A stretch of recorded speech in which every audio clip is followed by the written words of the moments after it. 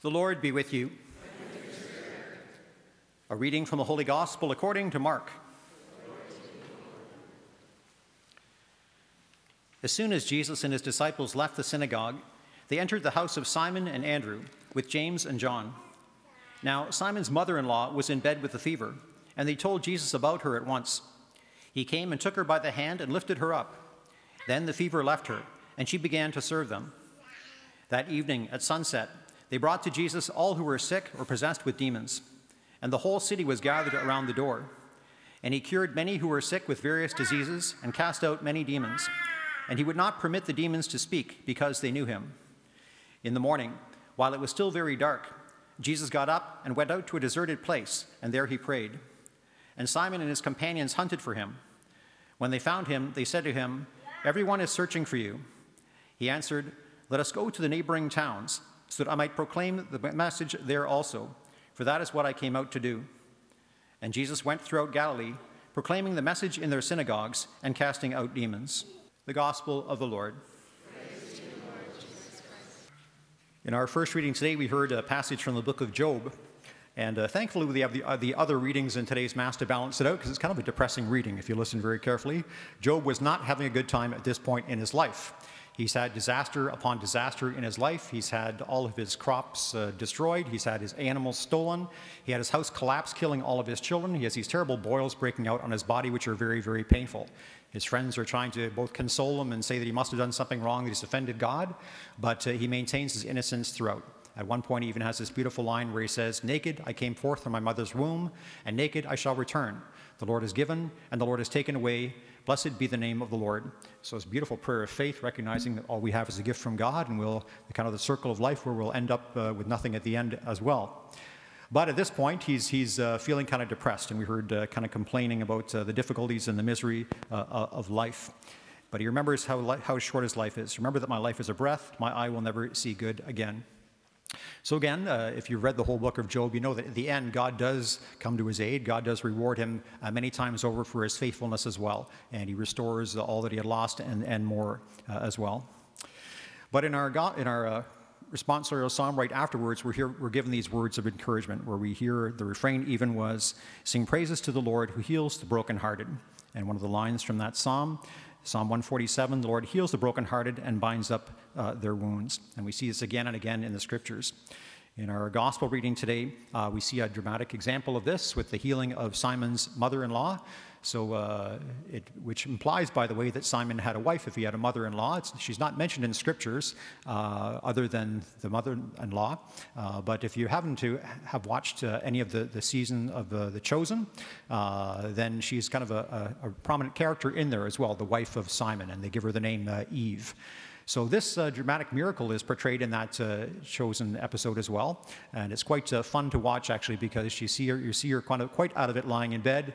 Jesus takes her by the hand. She immediately sits up, and she's quite alert. All of a sudden, she turns and looks at Jesus and says, "Who are you?"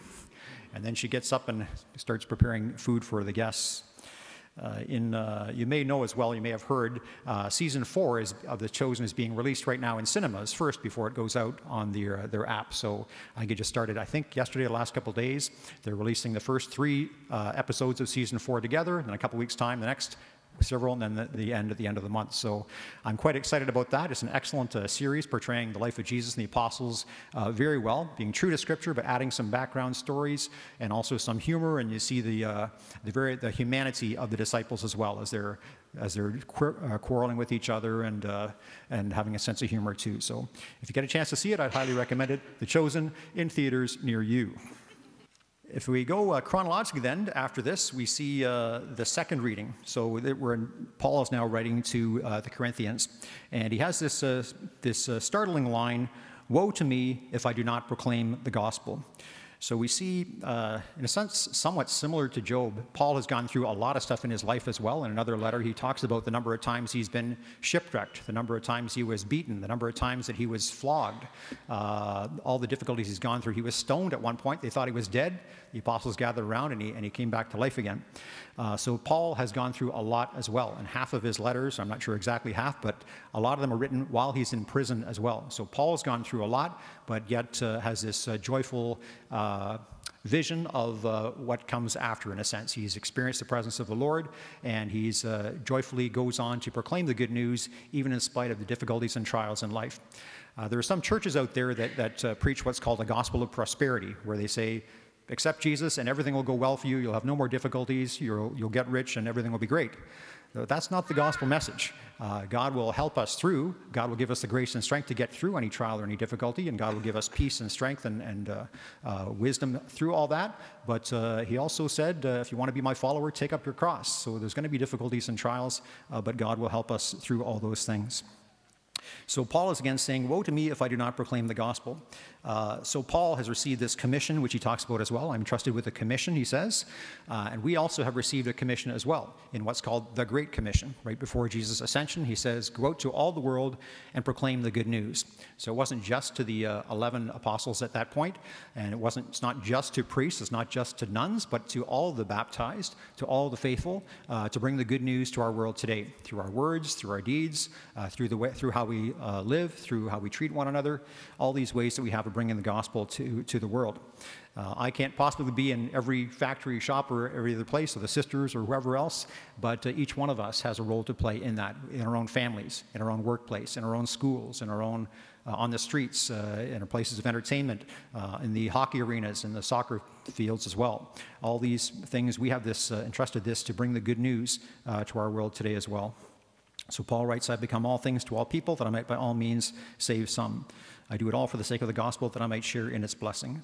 So Paul is trying to reach out and do whatever he can to bring this good news to the world.